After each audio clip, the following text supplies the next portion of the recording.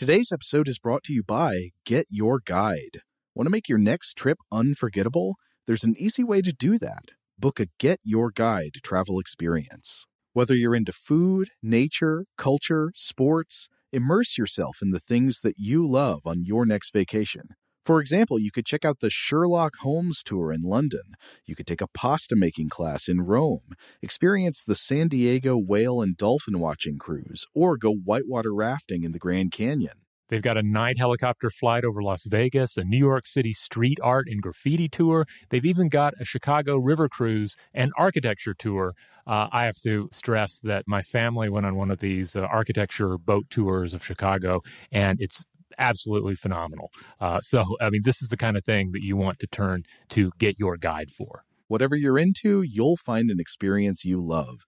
Discover and book your next unforgettable travel experience at getyourguide.com. BP added more than $70 billion to the U.S. economy last year by making investments from coast to coast. Investments like acquiring America's largest biogas producer, Archaea Energy, and starting up new infrastructure in the Gulf of Mexico. It's and, not or. See what doing both means for energy nationwide at bp.com/investing in America. Today's episode is brought to you by Alienware. During Dell Tech Fest, score game-changing innovations with limited-time deals on select next-gen Alienware gaming tech. New dimensions await with advanced gaming systems like the Alienware M18 laptop, powered by an Intel Core i9 processor, featuring awe-inspiring visuals, liquid cooling, three-dimensional audio with Dolby Atmos, and impressive overclocking potential. Your dream setup, amazing prices, and free shipping await you for a limited time only at alienware.com/deals. That's alienware.com/deals. AirPods Pro with adaptive audio automatically keeps out the sounds you don't want to hear so you can listen to your music, and lowers your music to let in the sounds you do need to hear. Hi there. Hi, what can I get you? I'll have a strawberry mango coconut probiotic smoothie with wheatgrass. Anything else? Extra wheatgrass. Here you go. AirPods Pro with adaptive audio. Available on AirPods Pro 2nd generation when enabled. Welcome to Stuff to Blow Your Mind from HowStuffWorks.com.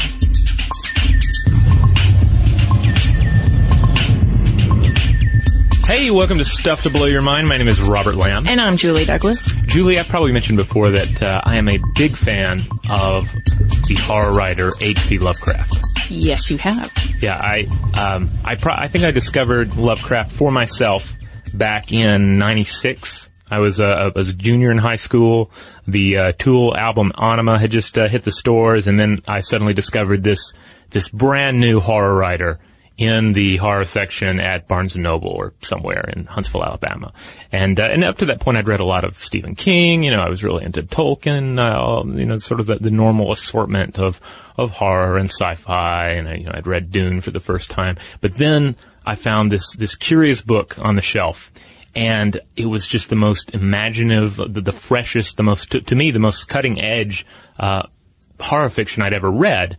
And I'd shortly discover that there was nothing new about it at all. This was stuff from the early 20th century, and the author had been dead for decades. Yeah, and what's interesting about this is that H.P. Lovecraft went on to influence all the writers that you just mentioned, right? So Stephen King, also Neil Gaiman, just a whole host of writers, science fiction writers, horror writers. H.P. Lovecraft kind of created the blueprint for that. Yeah, this idea of sort of cosmic dread of humanity, sort of adrift in an immoral universe that he can barely understand. I mean, the notes of Lovecraftian horror do resonate just certainly throughout horror, but also into science fiction, into fantasy, into our pop culture. We've gotten to the point where you're going to see Cthulhu shirts and Cthulhu plush dolls as you walk down the store and through the mall. Yeah, now Cthulhu, for anybody who is not familiar with Cthulhu, we have an article called How Cthulhu Works. And that's not actually how you pronounce Cthulhu, and we'll get to that later. But Cthulhu is this kind of deep-sea creature And Lovecraft describes it as a cross between like an octopus, a dragon, or this kind of human-like or anthropomorphic creature. So Cthulhu is asleep deep down in the ocean and transmitting thoughts to all those other dreamers out there, those humans who have sort of a creative spark to them.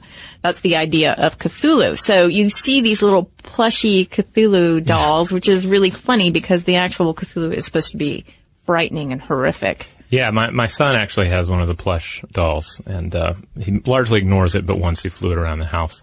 But yeah, for me, it kind of it does take away from the power of the idea, and as we'll discuss later, this was actually a minor figure in Lovecraft's writing. There are far more interesting, far more complex, far more terrifying entities that he created. But this is the one that's really taken off and kind of serves as an overall symbol of what he did and the kind of the worlds that he created. Yeah, but people don't realize that a lot of our understanding of aliens and in some ways the cosmos and other extraterrestrial life forms is based on Lovecraft's ideas about the world. I mean, that permeates a lot of fiction, a lot of movies. All right, so just to refresh and to inform anyone who's not familiar with Lovecraft at all, H.P. Lovecraft was born on August 20th, 1890 in Providence, Rhode Island. And he went on to become a very important American pulp author. Again, had a profound influence on horror fiction and pop culture as a whole, mostly after his death, and he died fairly young from cancer of the small intestines at the age of 46, still at the height of his literary powers. Yet despite this relatively short writing career, immense impact. His work just seethes with this new form of supernatural menace, one that's grounded in the darker unknowns of ancient myth cycles, but also affixed to humanity's increasing scientific understanding of the cosmos in the early 20th century. So we're talking about Darwin's evolution, Einstein's relativity, quantum physics, all of this playing into his writing. And his works ground humanity in this amoral universe where vain humanity understands less than it thinks it does about its origins, about its ultimate fate. And so we end up with this sort of loose idea of human civilization residing in a tidal pool of reasoning, and beyond which there's just this endless ocean of madness and chaos, or at least it's madness and chaos to our limited ability to just take it all in. So his stories generally involve somebody coming to terms with these kind of revelations, and generally going at least a little bit insane with them. And it's all about the power of the unknown to inspire us, certainly as a reader, but also to horrify us as well.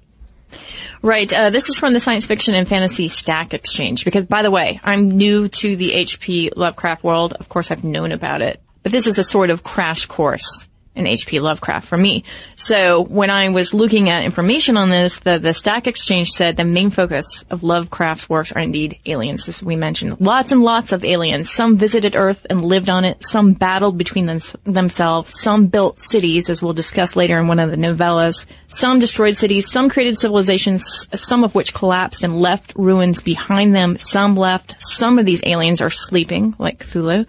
Some are well awake, and some are good, some are evil, some are neutral, which is that's kind of a big idea then, right? During this time period, that you could have this other being that would be neutral, that didn't care about the human beings, because this is way outside of the human experience in which we are constantly anthropomorphizing everything.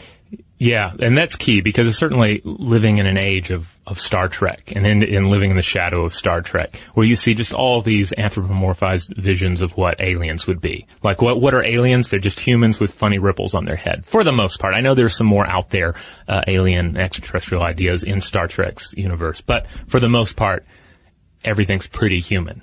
And certainly at the time, Lovecraft's writing, a lot of the more popular science fiction, you look at some of the Mars fiction that was out there, et cetera. You see very human ideas of what aliens would be like, and it's based in the pulp dichotomy of good and evil. So you have good aliens and bad aliens, and that's a lot of fun. Nobody's saying you shouldn't or can't enjoy that, but Lovecraft brought in this idea of aliens that were very inhuman, and certainly as we've discussed before, if we're to try and figure out what life would consist of elsewhere in the universe, we can only base our ideas on our terrestrial model. But our terrestrial model is far more varied and far richer than just the human form. And Lovecraft was tuned into that because he was very into the science literature of the day, and he was aware that the biodiversity on Earth could get very strange.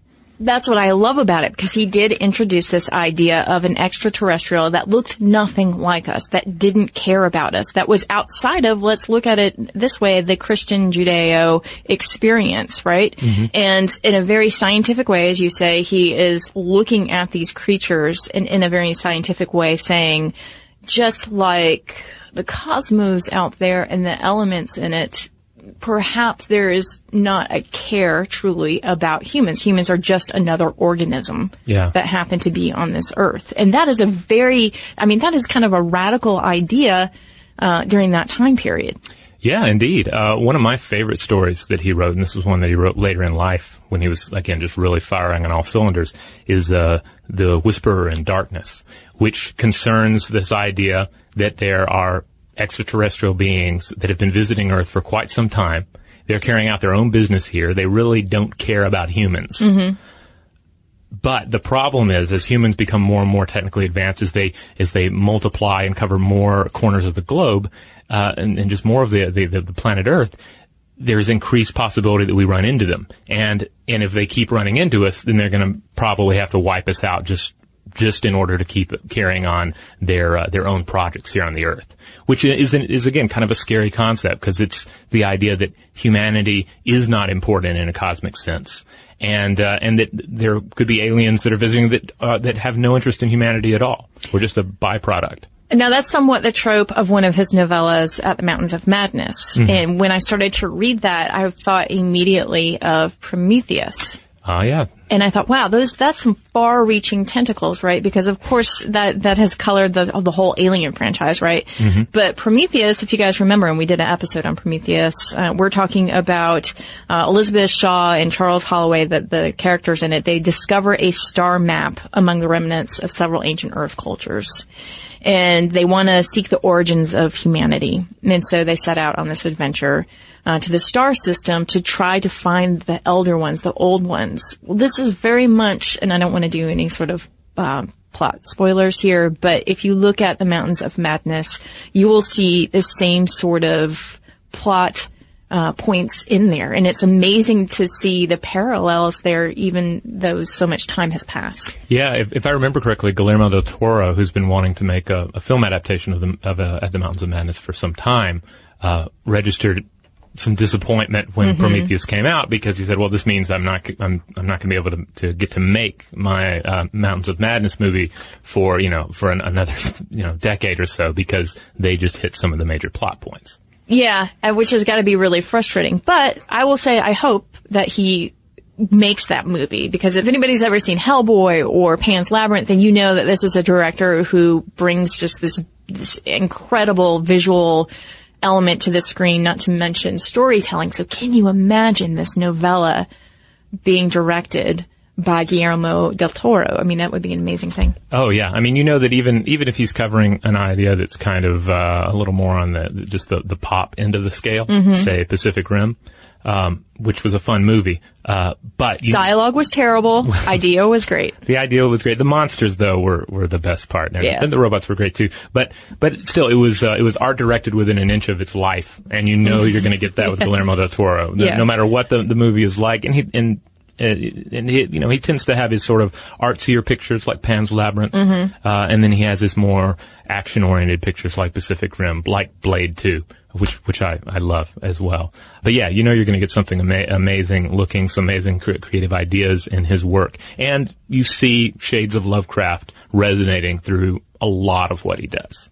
Yeah, and what I think would be exciting is that perhaps Del Toro would be able to bring out the elements of science, the foundation of science that Lovecraft was writing on.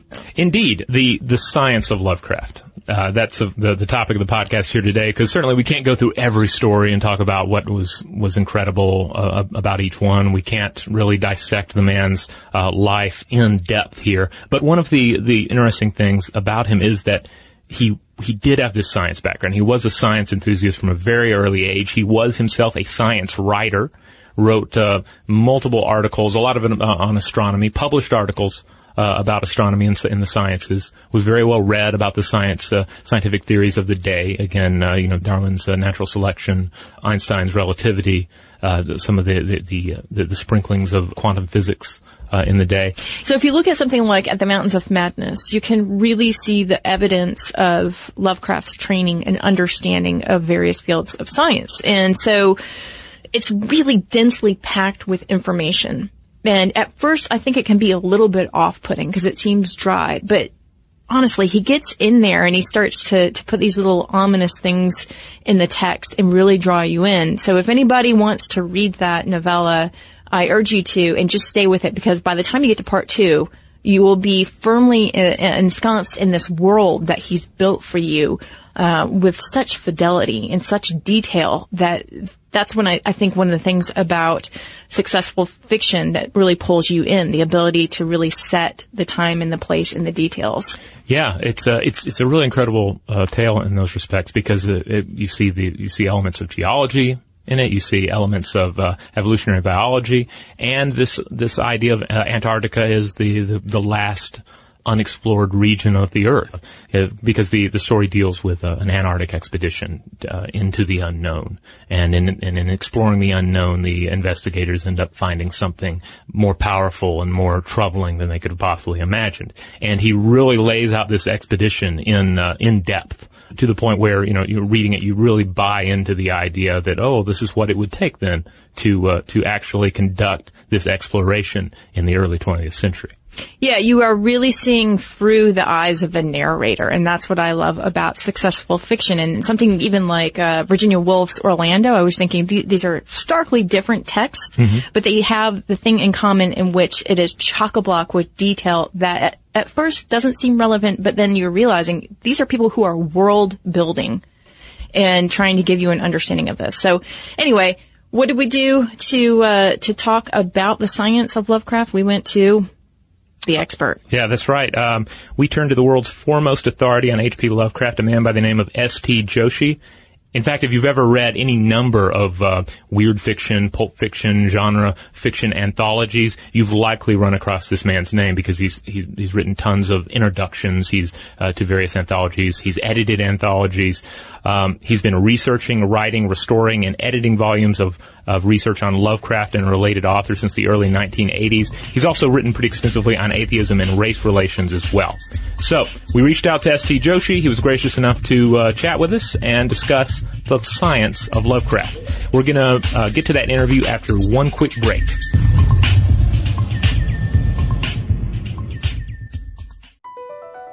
Across America, BP supports more than 275,000 jobs to keep energy flowing. Jobs like updating turbines at one of our Indiana wind farms and producing more oil and gas with fewer operational emissions in the Gulf of Mexico. It's and, not or. See what doing both means for energy nationwide at bp.com/investing in America. Okay, picture this. It's Friday afternoon when a thought hits you. I can spend another weekend doing the same old whatever, or I can hop into my all-new Hyundai Santa Fe and hit the road. With available H-Track all-wheel drive and 3-row seating, my whole family can head deep into the wild. Conquer the weekend in the all-new Hyundai Santa Fe. Visit HyundaiUSA.com or call 562-314-4603 for more details. Hyundai, there's joy in every journey. 2024 Santa Fe, available early 2024. Today's episode is brought to you by Alienware. During Dell Tech Fest, score game-changing innovations with limited-time deals on select next-gen Alienware gaming tech. New dimensions await with advanced gaming systems like the Alienware M18 laptop powered by an Intel Core i9 processor featuring awe-inspiring visuals, liquid cooling, three-dimensional audio with Dolby Atmos, and impressive overclocking potential. Plus, build your dream setup with great deals on select gaming monitors, mice, and more must-have electronics and accessories. When you shop online at alienware.com/deals, you'll have access to leading-edge gaming technology to conquer the competition and free shipping on everything. Amazing prices await you for a limited time only at alienware.com/deals. That's alienware.com/deals. Does money stress you out? Let Facet flip your financial chaos into clarity. Finding Facet immediately put us at ease. Facet's innovative approach to financial planning ensures your money works as hard as you do, enabling members to experience the joys of having your finances in order. And that makes us Facet for life now, I guess. Visit Facet.com, FACET.com to learn more. This ad is sponsored by Facet. Facet Wealth is an SEC registered investment advisor. This is not an offer to buy or sell securities, nor is it investment, legal, or tax advice. These testimonials are from current Facet members who are not compensated. All opinions are their own and not a guarantee of a similar outcome. All right, we're back. Let's get to the interview. Yes, we're going to talk with S.T. Joshi, the world's foremost authority on H.P. Lovecraft. Thank you for joining us, Mr. Joshi. My first question, in addition to writing all of these weird tales and ultimately influencing popular culture, Lovecraft was a science writer. Tell us a little bit about Lovecraft, the science writer and science enthusiast. Sure. Science really was one of Lovecraft's earliest interests, starting even in his childhood years.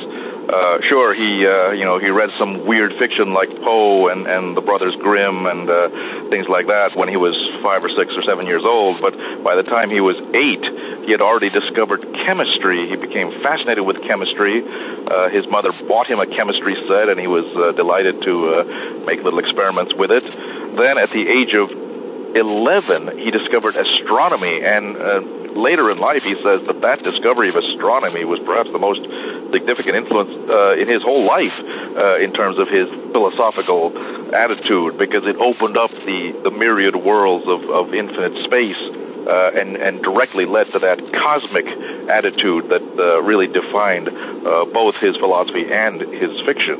And he did a lot of writing at that time. First, he did these little handwritten little booklets or magazines, as he called them.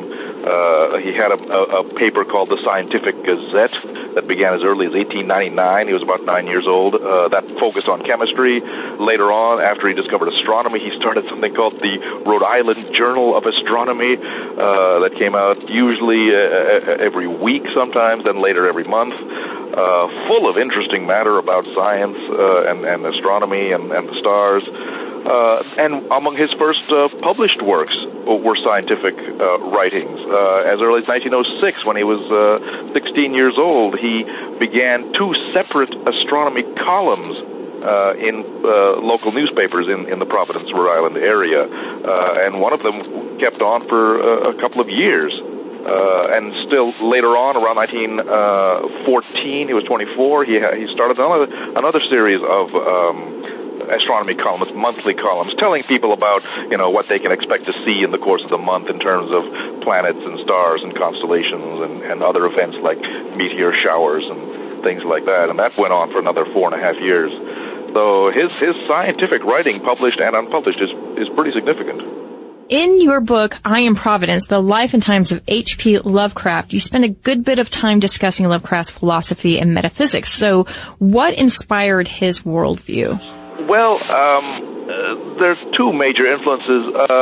The philosophers of the 18th century, people like Voltaire, La Mettrie, and others, who had pioneered the philosophy of materialism and atheism.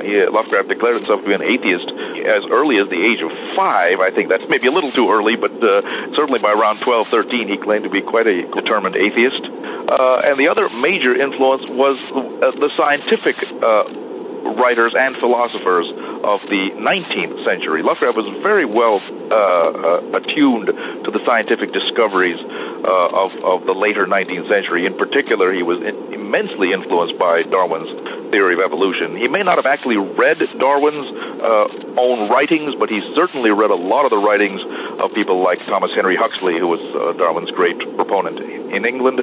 He read a German philosopher and biologist named Ernst Haeckel, I believe that's how it's pronounced, Haeckel, who wrote a book called The Riddle of the Universe. This came out in German in 1899 and was translated the next year into English. And that was a hugely influential book for Lovecraft's thinking because it laid out a purely materialistic and purely atheistic view of the cosmos, and that was tremendously influential to Lovecraft's thinking. It's easy to read the works of Lovecraft and simply lose yourself in the supernatural wonder of the stories. Lord knows I did when I first read his work back in high school. But Lovecraft lived and wrote in a time of great change. To what extent did World War I and new advancements in relativity and quantum theory affect his personal philosophy and his fiction? Well, it's funny. Lovecraft started writing weird fiction as a teenager. He wrote some juvenile stories, a few of which still survive. They're not bad. They're interesting to show his development, but they're pretty minor. Then he gave up writing for a while and started again in 1917, right in the middle of the war, just before America's entry into the war. But he was following that conflict very carefully because as a devoted Anglophile, he was very much enamored of England and was a great devotee of the British Empire. He wanted America to enter the war on the side of what he called his blood brothers across the sea. That whole period was really troubling to Lovecraft. He actually attempted to enlist, not in the army as such, but in the Rhode Island National Guard, and actually got enrolled momentarily, but then his mother pulled some strings and had him withdrawn from there. But one of the first stories he wrote was called Dagon, which is set in the war. It takes place on the sea after presumably a British soldier is captured by the Germans on a boat and then escapes on a rowboat and then encounters this horrible creature in the ocean. But you can see how that war setting plays the critical role in that story. But more critical there is the fact that story is really based on not so much on science but on some conjectural advance of science. That is to say, what Lovecraft is postulating there is the discovery of an alien species lurking beneath the ocean.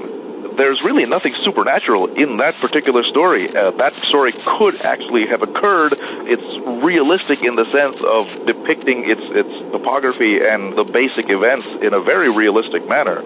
So Lovecraft, in the course of his career, danced between the supernatural and what might be called quasi-science fiction. He really was a kind of proto-science fiction writer right from the beginning of his career. And in terms of things like relativity, he was tremendously affected by the Einstein theory of relativity, which he came upon first around 1920 or thereabouts, and then by 1923, the theory had really been confirmed by various experiments, and he was forced to accept it. I say forced to accept it because the theory, of course, really shook up the foundations of 19th century science, the rather cocksure materialism of writers like Huxley and others of that period. And Lovecraft went through a period of turmoil where he had to wrestle with theories of relativity, with quantum theory, and later the theories of Heisenberg, and still try to maintain a basically materialist point of view. And I think he successfully did it in the end, but it really did affect his writing throughout the course of the 1920s. In the canon of Lovecraft stories, which stories do you think stand out as employing science the most effectively, especially for the time period? Well, two stand out in my mind, and in my judgment, they actually are among his best stories, if not the very best. At the Mountains of Madness, this is a short novel written in 1931, but it draws upon his fascination with the Antarctic, going all the way back to when he was about 10 years old. He had become fascinated with Antarctic exploration because right around that time, around 1900 or thereabouts, there was a whole new wave of scientific exploration that Lovecraft kept up on with people like Scott and Amundsen and a number of these other explorers, and it fascinated him. And for years he wanted to write a novel or a story about the Antarctic, because really that continent was perhaps the last genuinely unknown terrain left in the world. I mean, some of his other stories are set in the wilds of Africa or the Middle East, but Antarctica at that time was really almost untouched. And so it allowed a vast expanse of imagination, unfettered by reality or what was known about that area at the time. So finally, around 1930-31, he took up his pen and wrote this incredibly detailed short novel about Antarctica. But it becomes much more than just an Antarctic novel. It becomes a cosmic narrative detailing the advent to this planet of an alien species that established itself on Antarctica, to be sure, millions of years ago, but also throughout the world, and engaged in battles with other species and finally died out. It's a tremendous historical panorama that really takes the entire universe as its backdrop rather than just the Earth. In a very similar way, a still later novella called The Shadow Out of Time does much the same thing. Here again, this one is set chiefly in Australia, in the Australian desert. Again, a relatively unknown area at the time, and again depicts an alien species that comes to the Earth. But in this case, the alien species has not come physically; it has come mentally. That is to say, it has perfected the ability to exchange its minds with the minds of other creatures over time. They can send their minds forward through time and inhabit the bodies of other creatures. And the narrator of that story, a professor from Miskatonic University, experiences mental or psychic possession by one of these alien creatures. Again, great deal of scientific erudition is incorporated into that story. Biology, physics, geology, anthropology, paleontology. It is definitely a science fiction story. In fact, both those stories, Mountains of Madness and The Shadow of Time, were published in a science fiction pulp magazine, Astounding Stories. Reading his work, it really seems like he was a man at the top of his talent right up until illness overcame him. What was the trajectory of his work? What more would we have likely seen from Lovecraft? What were his long-term plans with his fiction? Lovecraft started out, as I mentioned, writing stories in the late teens, beginning 1917, and then died in 1937. So his career was really very short as far as fiction writers go, less than 20 years, really speaking. And in that period, he wrote only about 60 stories, of which maybe 3 are short novels. There are several novellas and other short stories. So he really wrote no full-scale novel. But throughout that whole period, in the first 10 years of his life, he basically alternated, as I mentioned, between fairly conventional supernaturalism and a sort of budding interest in science fiction, or rather in the scientific justification or accountability of his supernatural creations. 1926 was a central year for Lovecraft because that's when he wrote The Call of Cthulhu. That's the first story in what later came to be called the Cthulhu Mythos. He never used that term, by the way. That was a term invented by one of his editors, but nevertheless, it's a convenient term to use for this pseudo-mythology that he devised and that dominated the last decade of his writing. But as what we see in that decade, from 1926 up to his death, is that he wrote fewer stories but much longer ones. He required a larger and larger canvas to convey his ideas. The short story was no longer adequate to his purposes. He wanted to write novellas and short novels of 30, 40, 50, 100 pages. Because he needed that expanse to get across the precision and detail that dominated his later work. And of course, that later work is also dominated by this interest in science. I should have mentioned another key story in this evolution called The Color Out of Space, which many people, including himself, thought might have been the very best story he wrote from a purely artistic point of view. That story also appeared in a science fiction magazine, Amazing Stories, and deals with a meteorite that apparently contains some very bizarre creatures that cause a kind of withering of the landscape where this meteor lands. A tremendously atmospheric piece that one critic felt anticipated the effects of atomic radiation. Of course, that's purely accidental, but nevertheless, it gets to the idea of the scientific elements underpinning that story. The problem with Lovecraft is that his later work, these long novellas, tended to be unsuitable for publication in the pulp magazines. They were so far beyond what conventional pulp editors wanted that many of them were rejected. At the Mountains of Madness was rejected by Weird Tales, the pulp magazine that had up to that time published most of his stories, because the editor felt it was simply probably beyond the power of his readers to understand it, and that it couldn't be easily divided into sections and things like that. And Lovecraft took these rejections very hard, and actually ended up writing less and less with the passage of time. I mean, and lost confidence in his work. If he had lived on beyond 1937, I think his work would have become still more scientific, and probably would have written full-length novels, perhaps for paperback publishers or science fiction magazines. The problem with Lovecraft in his time was that his work was not really suited to the markets that would accept him. The mainstream markets were simply not interested in this kind of work. They had determined that any kind of fantasy or horror or science fiction was somehow subliterary, so he was not going to get published in places like Saturday Evening Post or Atlantic Monthly or Harper's. He had to publish in the pulp magazines, and even they started rejecting his work because, again, it just went beyond their formulaic conceptions. If Marcus had emerged in Lovecraft later in Lovecraft, in the 40s, that might have accommodated Lovecraft's work, he probably would have done very well. Now, if we can go back for a second, how does one pronounce the name of the entity Cthulhu? Yes. Well, the pronunciation you just gave has become pretty standard, but Lovecraft declares in a letter of 1934 to some friend of his that the pronunciation is actually only 2 syllables. The TH is not pronounced as a TH, it's pronounced as a kind of guttural L. He actually renders it as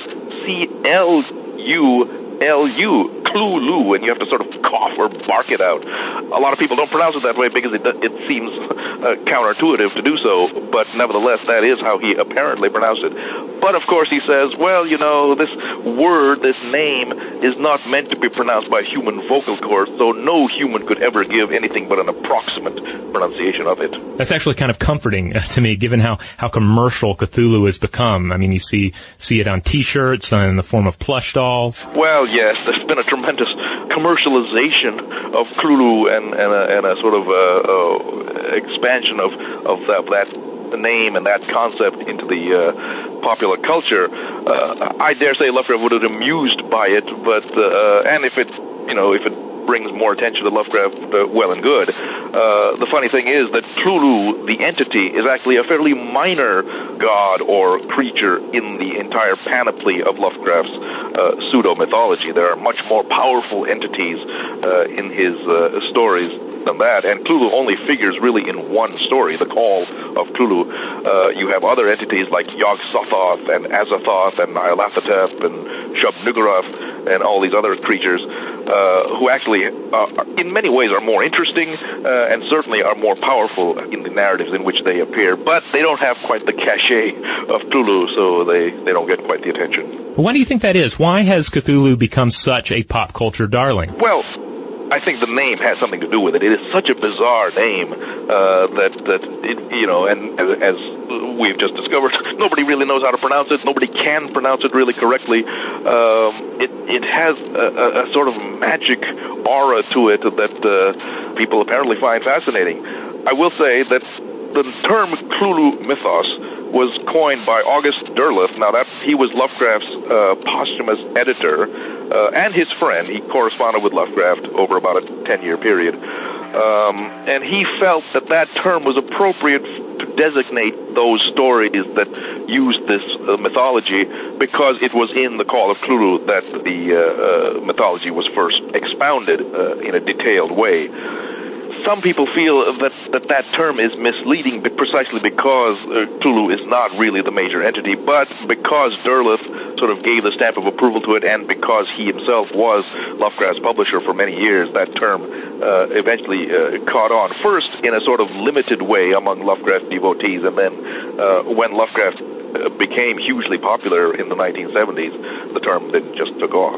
In your book, I believe you mentioned that Lovecraft referred to this mythos as Yog-Sothory. Yog-Sothory, yes. He never gave it a name. In fact, Derleth, writing to Lovecraft in 1931, suggested, why don't you call this the mythology of Hastur? A name, we don't even know if it's an entity or a place or whatever, mentioned once in Lovecraft, in The Whisper in Darkness.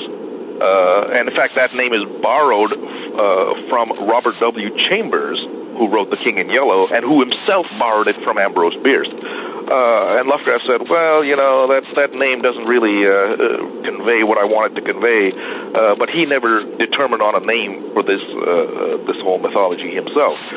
He whimsically called it Yog-Sothory at one point, but it shows that he was not concerned with naming it, and he also was not concerned in mapping it out precisely. This mythology evolved very radically in the course of his last 10 years of his life, and changed significantly from one story to the other. He did not feel bound to be necessarily consistent in referring to these names or entities from one story to the other, and that drove some later writers and critics crazy because they wanted that kind of consistency. But Lovecraft realized that to make it too consistent, too specific, would rob it of its power as an imaginative stimulant. It had to remain mysterious and unknown and covert. For our listeners and readers interested in horror, what summer reading selections would you recommend? There's so many. When I first got into Lovecraft, I became interested in some of the writers that he liked and was influenced by. He was very well read in the field of supernatural or weird fiction. In fact, he wrote a little treatise about it called Supernatural Horror and Literature, which itself is worth reading as a very interesting historical account of that field from the dawn of literature up to his own day. And he was tremendously influenced by writers as diverse as Arthur Machen, the great Welsh writer of horror fiction, who really wrote mostly in the 1890s and wrote some tremendously powerful work about horrible creatures on the underside of civilization, and that was a tremendous influence on Lovecraft. Lovecraft was very taken with the fantasy writer Lord Dunsany, the Irish writer who wrote tales of fantasy in an imaginary world setting. Not horror at all, really speaking, but beautiful works of fantasy. I myself have a great admiration for Dunsany, and I think he was one of the great writers of our field. Algernon Blackwood, the English writer, wrote stories like The Willows, which Lovecraft thought was the best weird tale ever written.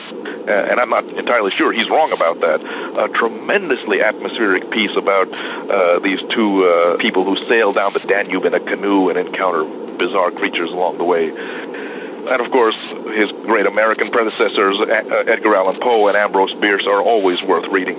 And some writers subsequent to Lovecraft have done some tremendous work. I just mentioned Caitlin Kiernan. I think she is perhaps the leading writer of weird fiction of her generation, a tremendously talented writer, both in the short story and in the novel. An older writer, although still working, is Ramsey Campbell, the British writer who started writing Lovecraft pastiches in the 1960s, but then evolved into a really profound writer of weird fiction with volumes like Demons by Daylight and Waking Nightmares. You can't go wrong by reading anything of Campbell's. He is always on the top of his game. In terms of science fiction, what volumes might our listeners seek out for the sort of less-known sci-fi wonders? I've been interested in how Lovecraft may have influenced some later science fiction writers, but the evidence is fairly scant, but some writers do come to mind. Fritz Leiber, who wrote science fiction, fantasy, and horror, did correspond with Lovecraft for just about a year, right at the end of Lovecraft's life. And after that, and he was clearly was hugely influenced by that association. And in fact, he admits later on that Lovecraft and Shakespeare were his two great influences in terms of the development of his early writing. And one of the first books that Leiber published was a short story collection called Night's Black Agents, which has some great stories in it, several of which were significantly influenced by Lovecraft, but at the same time remain really original contributions. Leiber then wrote this short novel called Conjure Wife, which is about witchcraft in the modern day, and that bears some Lovecraft influence. Lovecraft wrote a story called The Dreams in the Witch House, which talks about a witch who develops these scientific powers and possibly transports herself into the fourth dimension, and I think Leiber picked up some clues from that. There has been some influence of Lovecraft apparently on Arthur C. Clarke and Philip K. Dick. Some recent scholarship has investigated that influence, so that's all very interesting to me. Now, for listeners who are interested in checking out your own work, what do you have coming out in the immediate future that our readers and listeners might want to check out? Well, I was happy to compile a volume called American Supernatural Tales back in 2007 for Penguin Classics. This was an anthology of trying to give a sense of the history of supernatural writing in this country, starting with Washington Irving at the early 19th century and going all the way up to the present day. In fact, I think Caitlin Kiernan was the last author I included, but I certainly have writers like Poe and Bierce and Robert W. Chambers and Lovecraft and Mary Wilkins Freeman and Edith Wharton, Henry James, and all the way up to people like Ray Bradbury, Richard Matheson, and a number of others. I think that was a pretty good piece of work, and that book, along with was one of the books that was reprinted in a series that Penguin reprinted under the series title Penguin Horror, which had a long introduction by Guillermo del Toro. And those books are worth getting just for his introduction. Del Toro has a tremendous feel for horror and a tremendous knowledge of the whole range of horror fiction, early and recent. And he's written a very long introduction to that book and to the other books in that series. I just completed a history of supernatural fiction, starting with Gilgamesh and going up to today. That came out in 2 volumes a year or two ago under the title Unutterable Horror, and it's going to come out in paperback later this summer. I'm working on yet another new edition of Lovecraft. I should explain that one of the first things I did as a Lovecraft scholar back when I was in my 20s, actually, and even a little earlier than that, when I was at Brown University as an undergraduate. At Brown University, the library holds most of Lovecraft's papers and manuscripts, and as I investigated those, I found that the standard editions of Lovecraft stories, as published by Arkham House and in paperback, were full of errors. Textual errors, typographical errors, whatnot. And I spent years cleaning up those texts, and I produced new editions of Lovecraft using corrected text in the 1980s, and I've been sort of tinkering with those editions ever since, but I'm going to do a new edition now in which all the textual variants are actually listed. That's what it's called, a variorum edition. And I think it's very interesting to see how Lovecraft stories were sort of mangled by magazines and book publishers in the course of their literary life. So that's coming out in 3 volumes from a publisher called Hippocampus Press. And I'm doing some interesting work for a specialty press in Colorado called Centipede Press.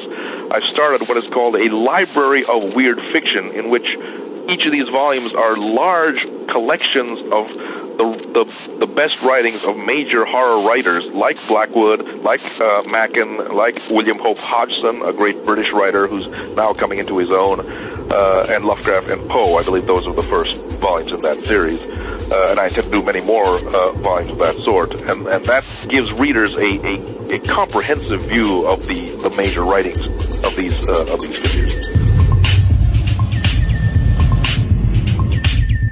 So that wraps up our interview with S.T. Joshi, and I definitely want to check out that anthology because it's got that history of supernatural writing. I mean, everybody from Poe, Chase, Lovecraft, of course, Edith Wharton, Henry James, Richard Matheson, also Joyce Carol Oates and Caitlin Kiernan. So if anybody's interested in that, I think that seems like a really great place to start for a foundation in sci-fi and horror. Indeed. I know that after the interview, I was adding some items to my Kindle list online. So stuff that I haven't checked out yet that I really must. So I've already taken some time to discuss my history with Lovecraft's work and some of the stories that I'm particularly fond of.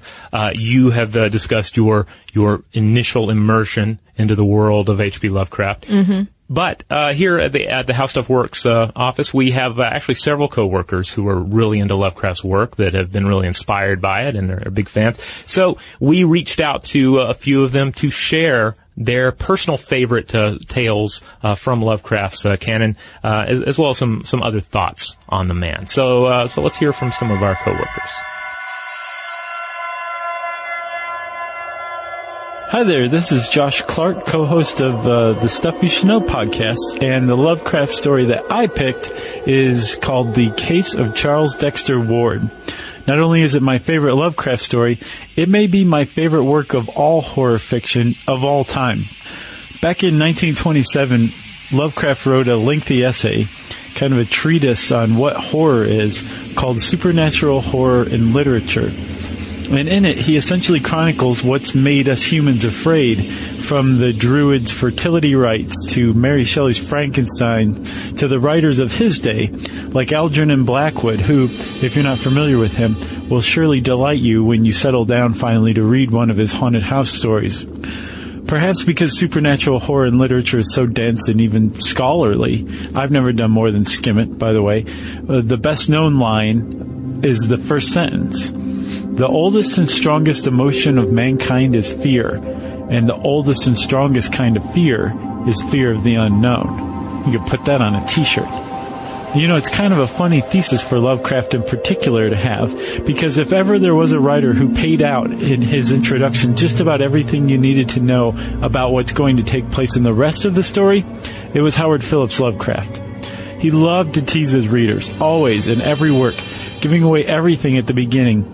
And when you read him, you get the sense almost that he believes he still maintains control over the secret information to follow. But you continue reading anyway, even though you know what's coming. You generally know how things will turn out, what eldritch cosmic horror will be at work, whether it's going to be witchcraft, the old ones, Cthulhu, vampires, fish people, whatever, and usually who will die. And yet Lovecraft is such a great author that he doesn't need that mystery. He has imagination in the details, and he makes you want to bathe in the tissue he uses to fill in the skeleton he constructs in the introduction of his stories. And this is the case with Charles Dexter Ward. The reader has a pretty good idea of what weird thing will befall the protagonist chapters before Lovecraft reveals the horrible truth in his characteristic mounting flourish. And even when the truth is finally revealed, the cosmic horror is of the fairly pedestrian variety, at least as far as Lovecraft goes. But still, the case of Charles Dexter Ward sucks you into every one of its 51,000 words. It has it all.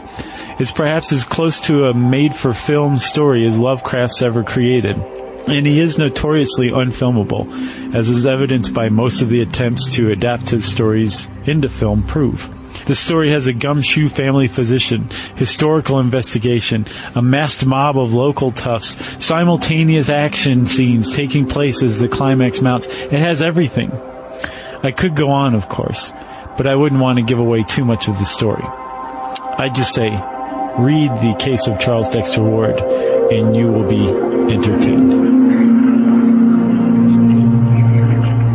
Hi, I'm Holly Fry from Stuff You Missed in History class, and I love Lovecraft. One of my very favorites is The Color Out of Space, and this was a short story that Lovecraft wrote right after he finished The Case of Charles Dexter Ward, so this was in 1927.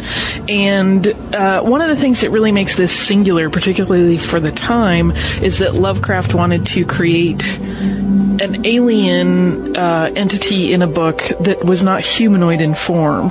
They didn't look like humans. We don't understand them. They are truly alien in every way. And the story never, really conveys to the reader what the goals or the intent of this extraterrestrial entity are, which makes it sort of really fascinating. And what really ends up being portrayed is sort of how this rural community deals with a completely incomprehensible thing that they have no way to define what it is or comprehend what it is. They're just sort of dealing with it and fearful of it. And, it's told in that layered form that he often uses, where there's a narrator who is a professional who goes looking for this story about this place, which is in Massachusetts, outside of Arkham. And, he finds this elderly gentleman who is the only one that knows the tale. And so it's layered in terms of who is telling the narrative. And it's just a really beautiful story of sort of the creepiness of people learning to cope with a thing that they have no tools to cope with. And that is why I love it so. Across America, BP supports more than 275,000 jobs to keep energy flowing. Jobs like updating turbines at one of our Indiana wind farms and producing more oil and gas with fewer operational emissions in the Gulf of Mexico. It's and, not or. See what doing both means for energy nationwide at bp.com/investing in America. Okay, picture this. It's Friday afternoon when a thought hits you. I can spend another weekend doing the same old whatever, or I can hop into my all-new Hyundai Santa Fe and hit the road. With available H-Track all-wheel drive and 3-row seating, my whole family can head deep into the wild. Conquer the weekend in the all-new Hyundai Santa Fe. Visit HyundaiUSA.com or call 562-314-4603 for more details. Hyundai, there's joy in every journey. 2024 Santa Fe, available early 2024. Today's episode is brought to you by Alienware. During Dell Tech Fest, score game-changing innovations with limited-time deals on select next-gen Alienware gaming tech.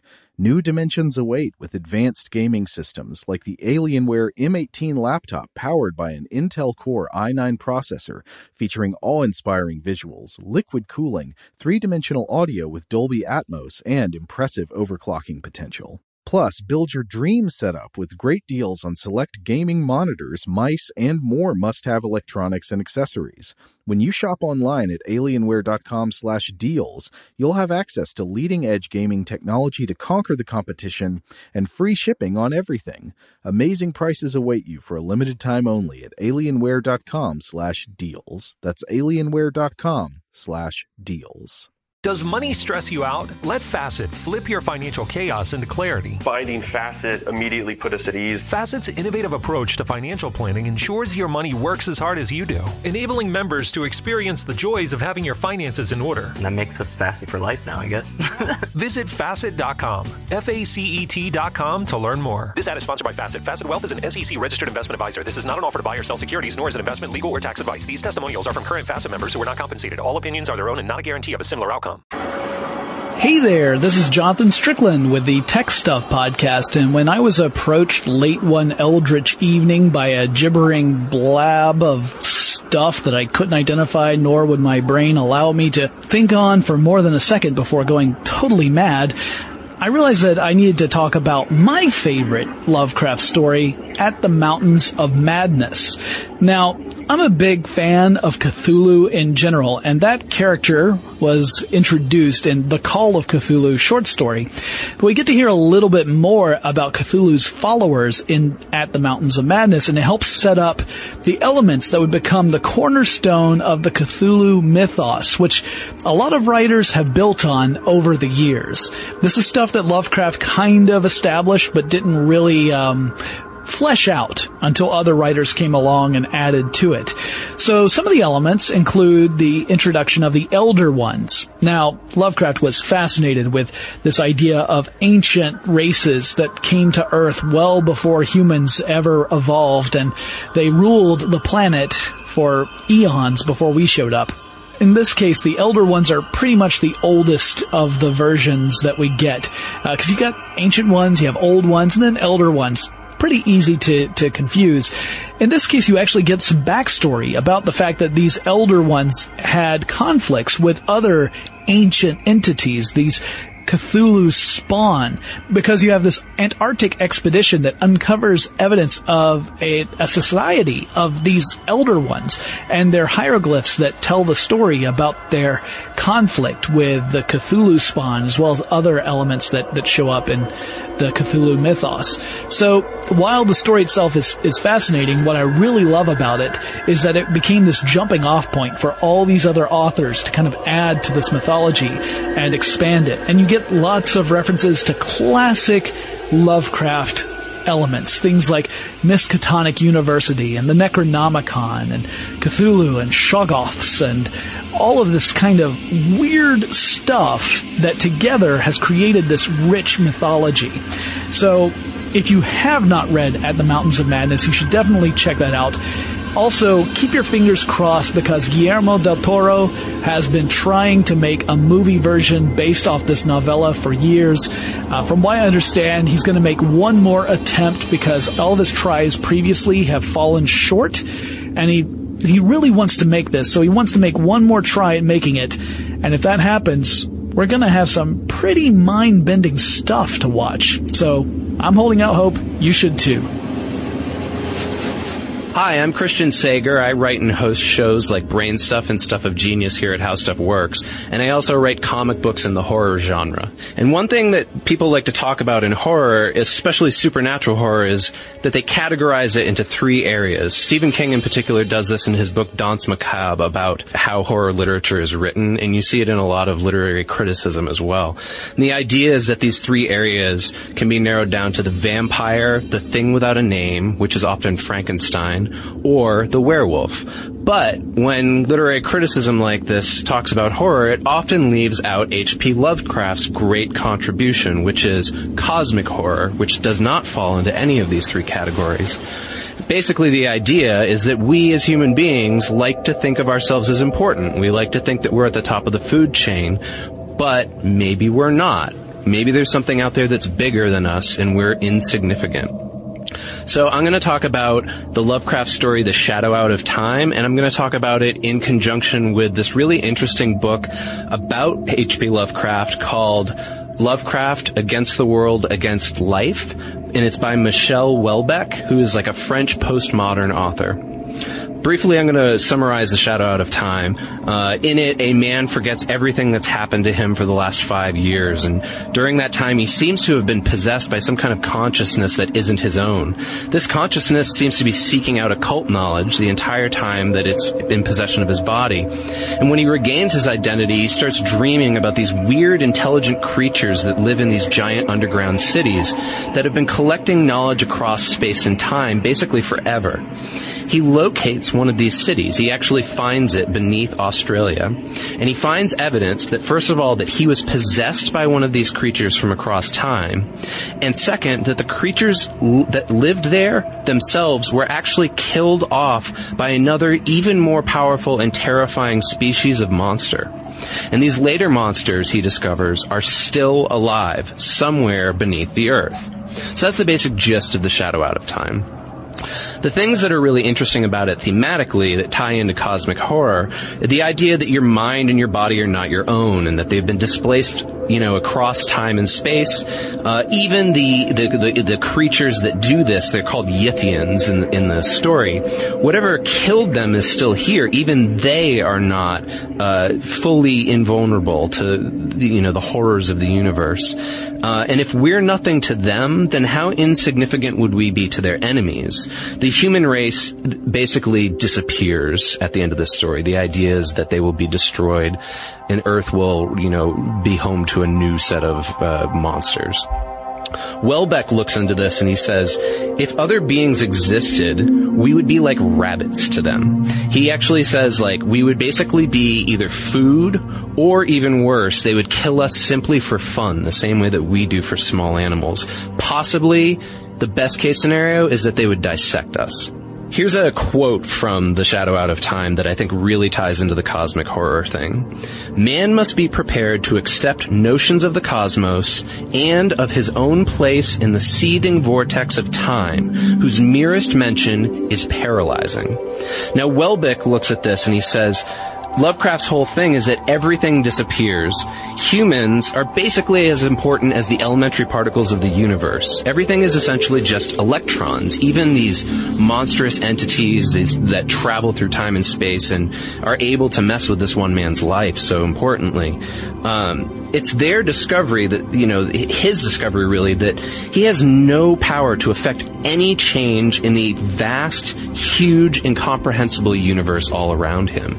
And that in itself, it can be way more terrifying than a vampire or werewolf or Frankenstein. In The Shadow Out of Time, there's constant reference to this vast library of knowledge that the Yithians have. It's far beyond anything we as human beings could comprehend.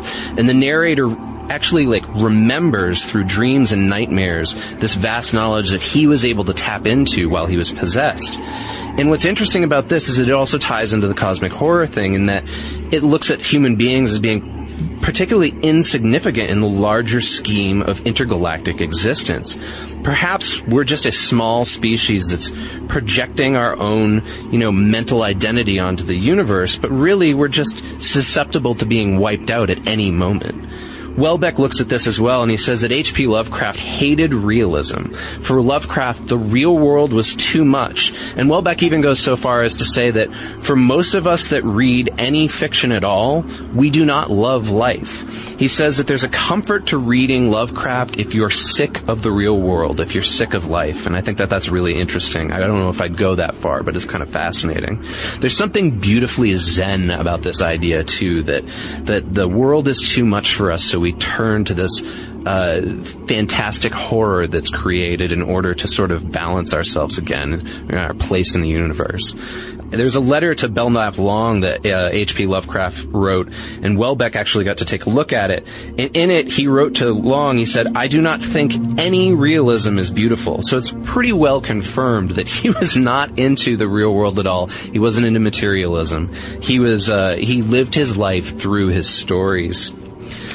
So yeah, that's the gist of it. The Shadow of Time, I think, is a great look at the importance of how Lovecraft uses cosmic horror to show human insignificance in the genre, and that supernatural horror isn't just those three genres. Those are great genres, and we've gotten lots of stories and films out of them. But Lovecraft has really made a great contribution to the genre by creating this whole well of stories. And there was an entire group of writers that worked with Lovecraft, and even after he passed away, ended up writing stories within his own mythos to keep this theme going. So we may like to think of ourselves as important, we may like to think of ourselves as being at the top of the food chain, but stop and think about it for a minute. What if we weren't? All right, so there you have it. Some good stuff there. Some solid recommendations from our fellow How Stuff workers. And thanks again to S.T. Joshi for taking the time to speak with us. And if you guys are interested in finding out more about his works and his writings, you can go to stjoshi.org. Indeed. And then, you can also always just go to Amazon, throw in S.T. Joshi, and you can see all the various works that he's been involved in, either as an editor or just supplying a very informative introduction.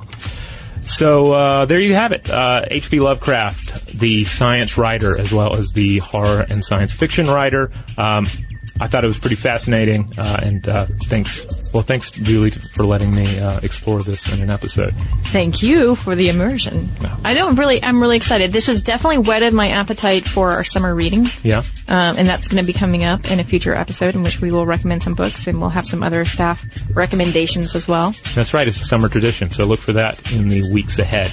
In the meantime, if you want to check out more of our content, be sure to visit StuffToBlowYourMind.com. As always, that is the mothership. That is where you'll find all of our blog posts, all of our videos, all of our episodes, everything that we do. And there, if you do a search for Lovecraft in the search bar, you'll find various blog posts that I've written over the years that at least slightly involve the man and his work. Check us out on social media. We're on Facebook, Twitter, and Tumblr. And, there's an old-fashioned way of getting in touch with us as well. That's right. You can send us an email, and you can do that at blowthemind@howstuffworks.com. For more on this and thousands of other topics, visit howstuffworks.com.